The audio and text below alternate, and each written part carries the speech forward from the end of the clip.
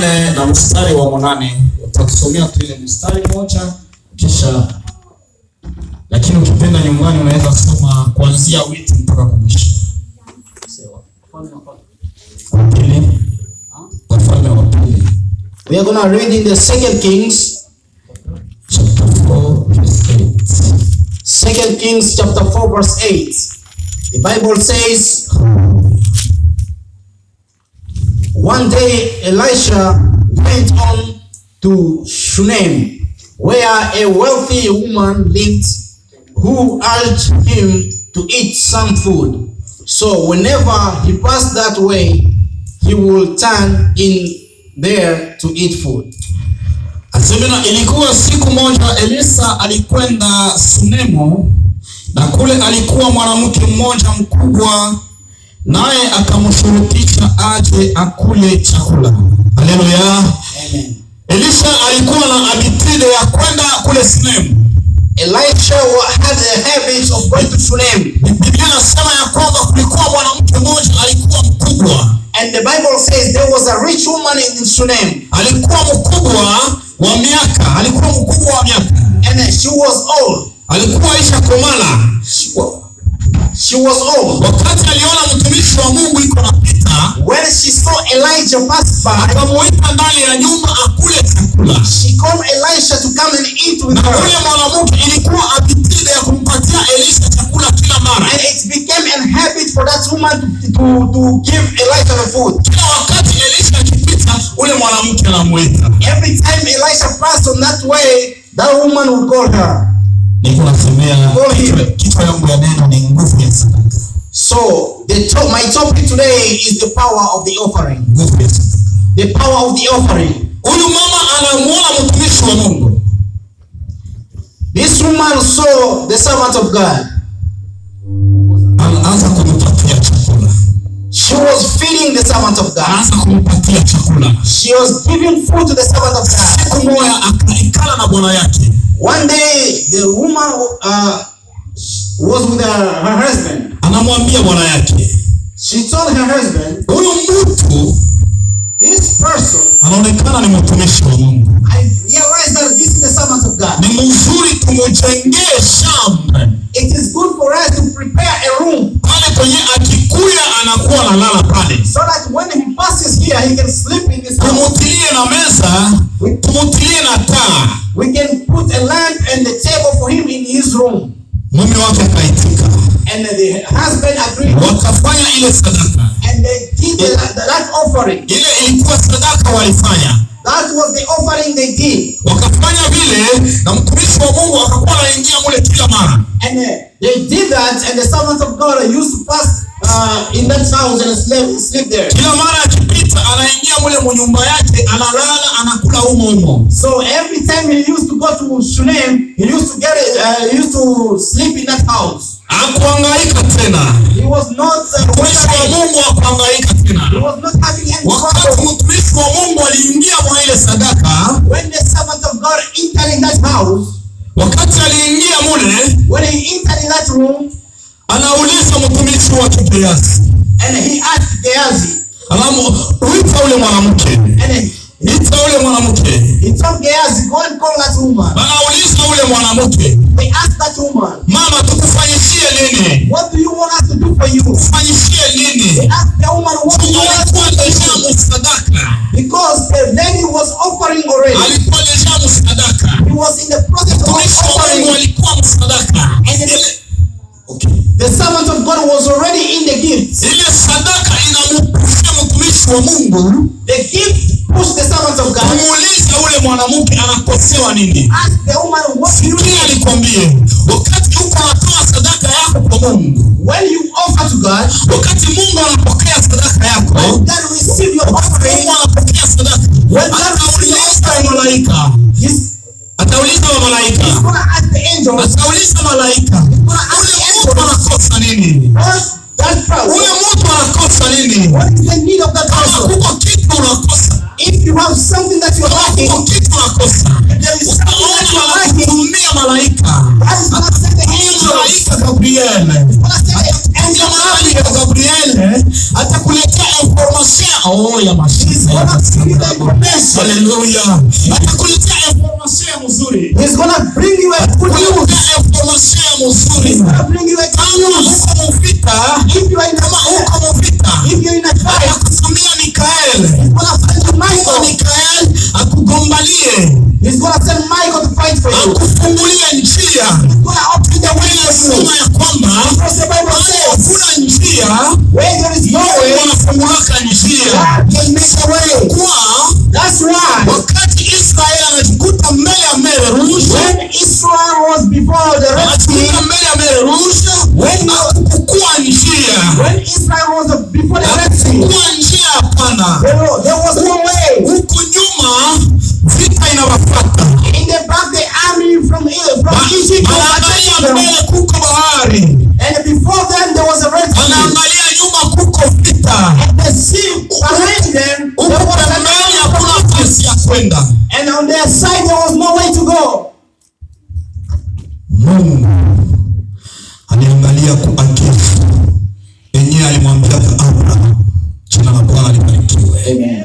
Aliangalia ku matendo ya Abraham, So God looked at the deeds of Abraham akamuuliza Moizi, and he asked Moses, uko na nini kwa mkono? what do you have in your hands? Akasema niko na fimbo. Moses told him that I have a stick. Mpaka ile fimbo yako And God told Moses, njoo upige kwa ile maji. the same stick you have, you can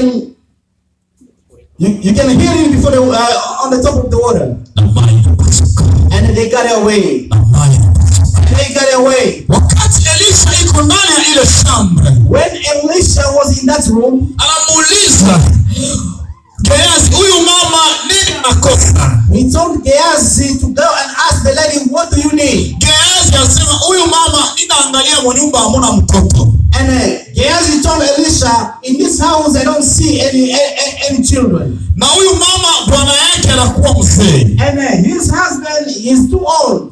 Akili ya Elisha ilishia pale kusema ati huyu mama bwana yake anakuwa mzee. And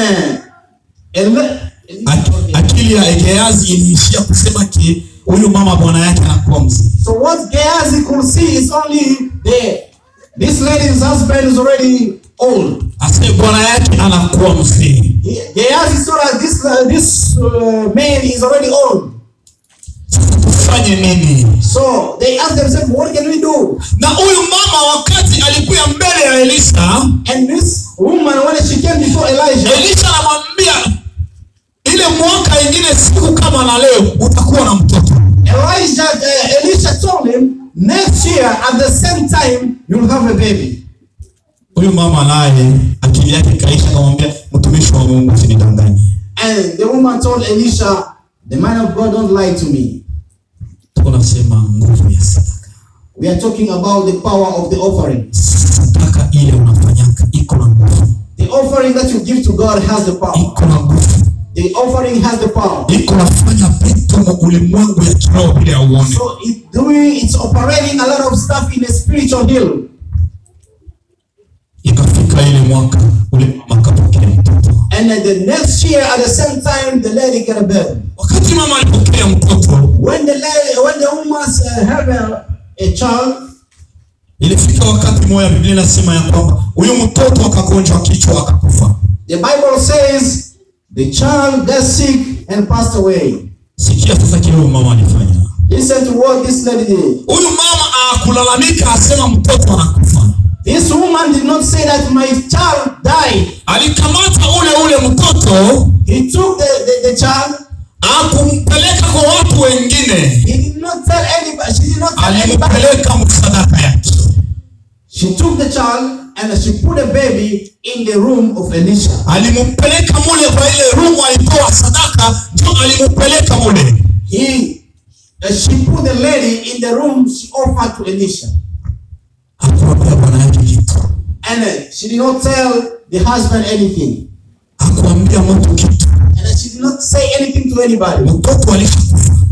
The child was already dead. Lakini hakumwambia mtu kitu. But she did not tell anything to Huyu mama anybody. alikuwa na imani. The lady had faith. Alikuwa na imani. Alijua sema nikimtia mule msadaka She believed that if I put my child in this room, sadaka yangu ile iko na nguvu. this room I offer to the servant of God, I know that this room has a power. Iko na nguvu. Has a Iko power. na nguvu. Huyu mtoto hatakufa. She believed that my son or my child will not die. Hatakufa. He will not Acha die. nimutie mule msadaka yake. Put a son in this room Umwambiaka nipatie huyu mtoto. because I did not ask for this. Acha nimupeleke mule. I want to put him in this room. Acha nimupeleke mule. Akamupeleka ule mtoto mule. Wakati alimutia mule, akaambia bwana yake, napenda kwenda kumuona mtumishi wa Mungu.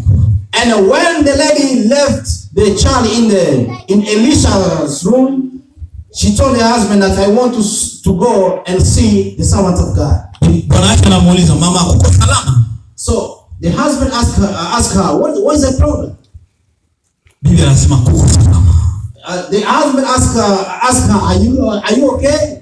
The woman asked, the lady said, yes, I'm okay. Kuko salama. Wewe unipatie tupunda na mtumishi mmoja twende. So she told the husband, just give me a donkey and one servant and I'll be good to go. Alishaacha mtoto msadaka. And she left the child in the room. Anaenda na mtumishi anaenda. And they went to see Elisha. Wakati alifika kule kwa mtumishi wa Mungu Elisha, when they went and meet Elisha, Elisha alimuona kwa mbali. Elisha saw her from far. Anamuona kwa mbali, anatuma Gehazi. And Elisha sent Gehazi. Wende umuoneshe wende kumuuliza ule mwanamke ni nini, kuko salama? And Elisha told Gehazi, go and ask the lady what's the problem.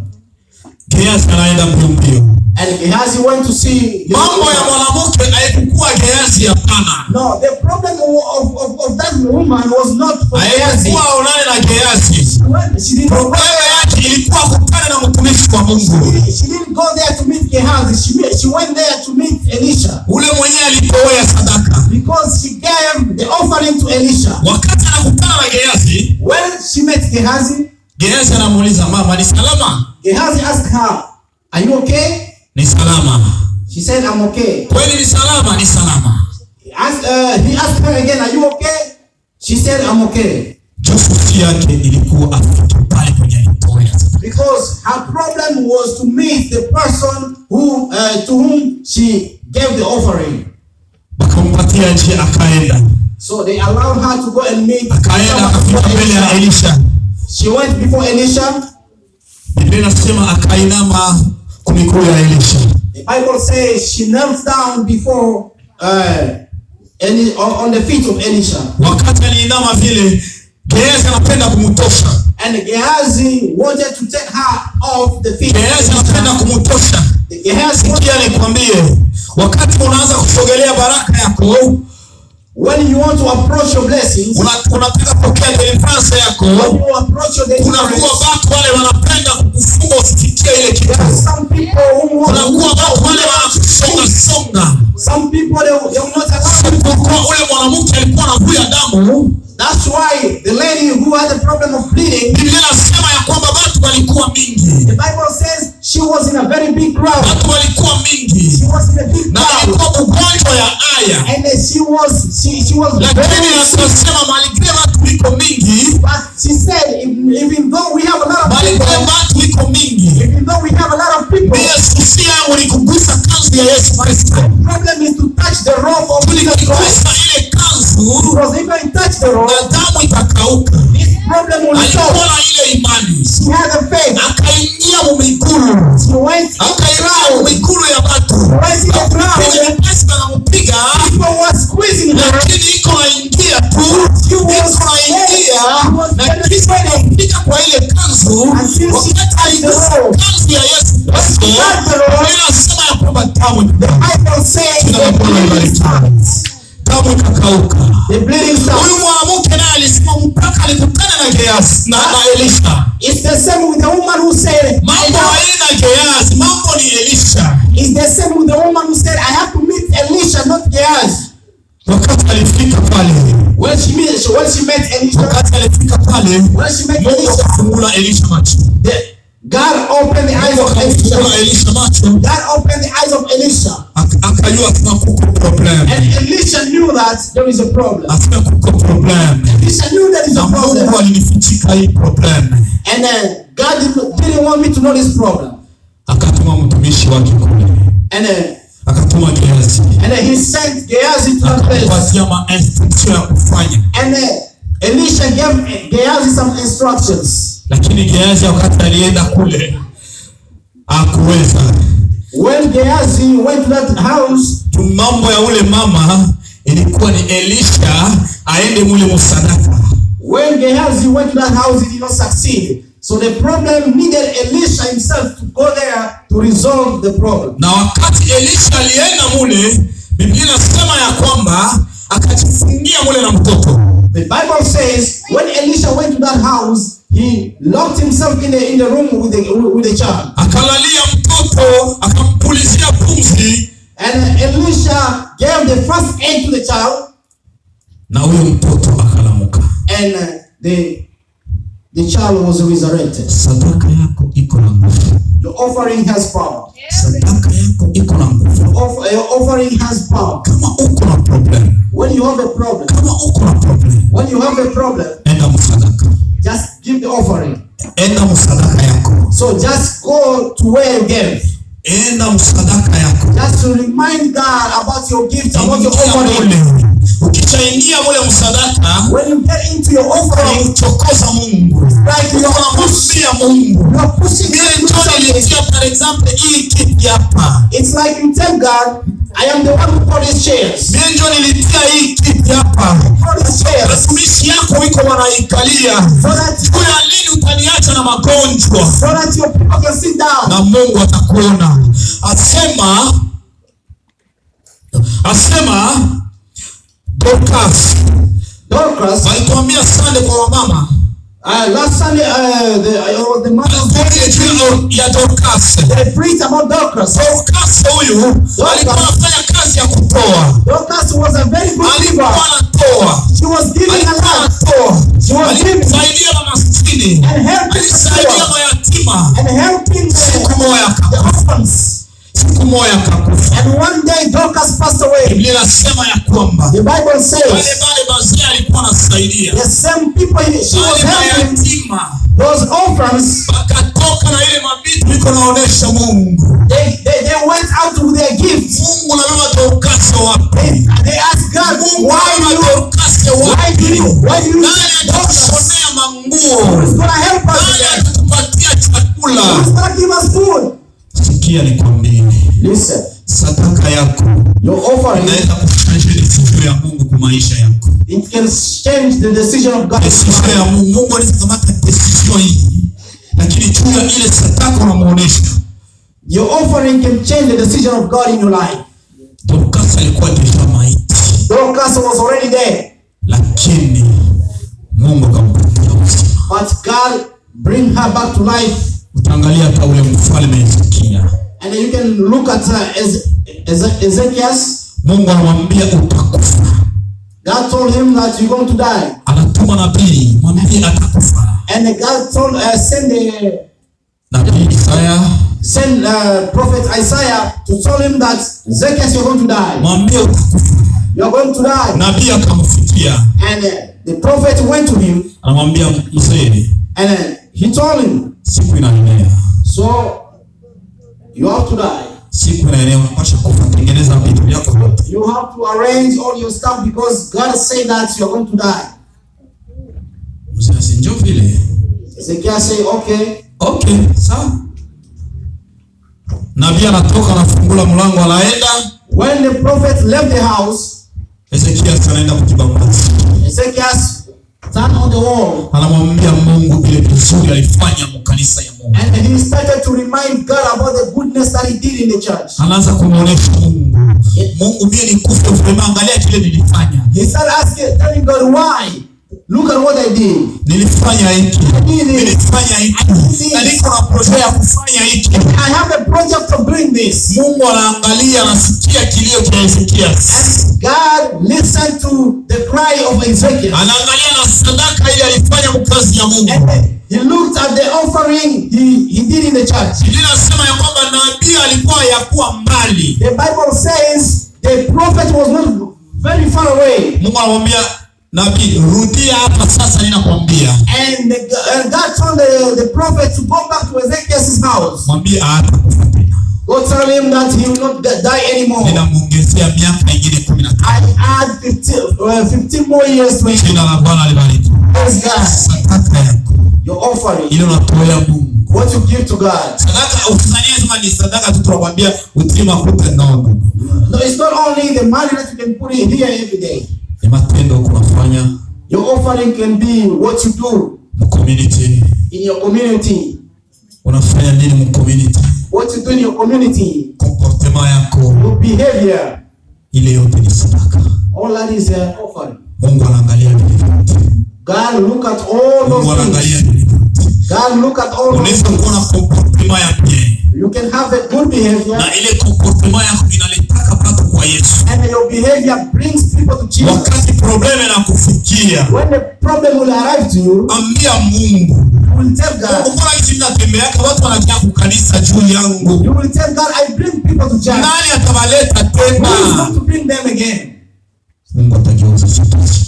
God can change your situation. Mungu atageuza situation. God can change your situation. Mungu atageuza situation. God can change your Hakuna situation. situation inashindaka Mungu. There is no situation Mungu that anaweza kutosha kansa ile walikuambia utakufa. there is no situation that is impossible to God. God can heal even the cancer. Anaweza kuambia sema utakufa kesho, Mungu anageuza. The doctor can tell you you're going to Anafanya confusion. And, Anafanya confusion. God can confuse people. Analeta confusion kwa doctor. He can confuse the doctors. Mungu analetaka confusion. Kama uko natembea njia yake, If you are walking in His ways, atafanya miujiza ile dunia itashangala. God can perform miracles that will make every people to wonder. Naona saa inaenda. We don't have time anymore. Naona saa inaenda.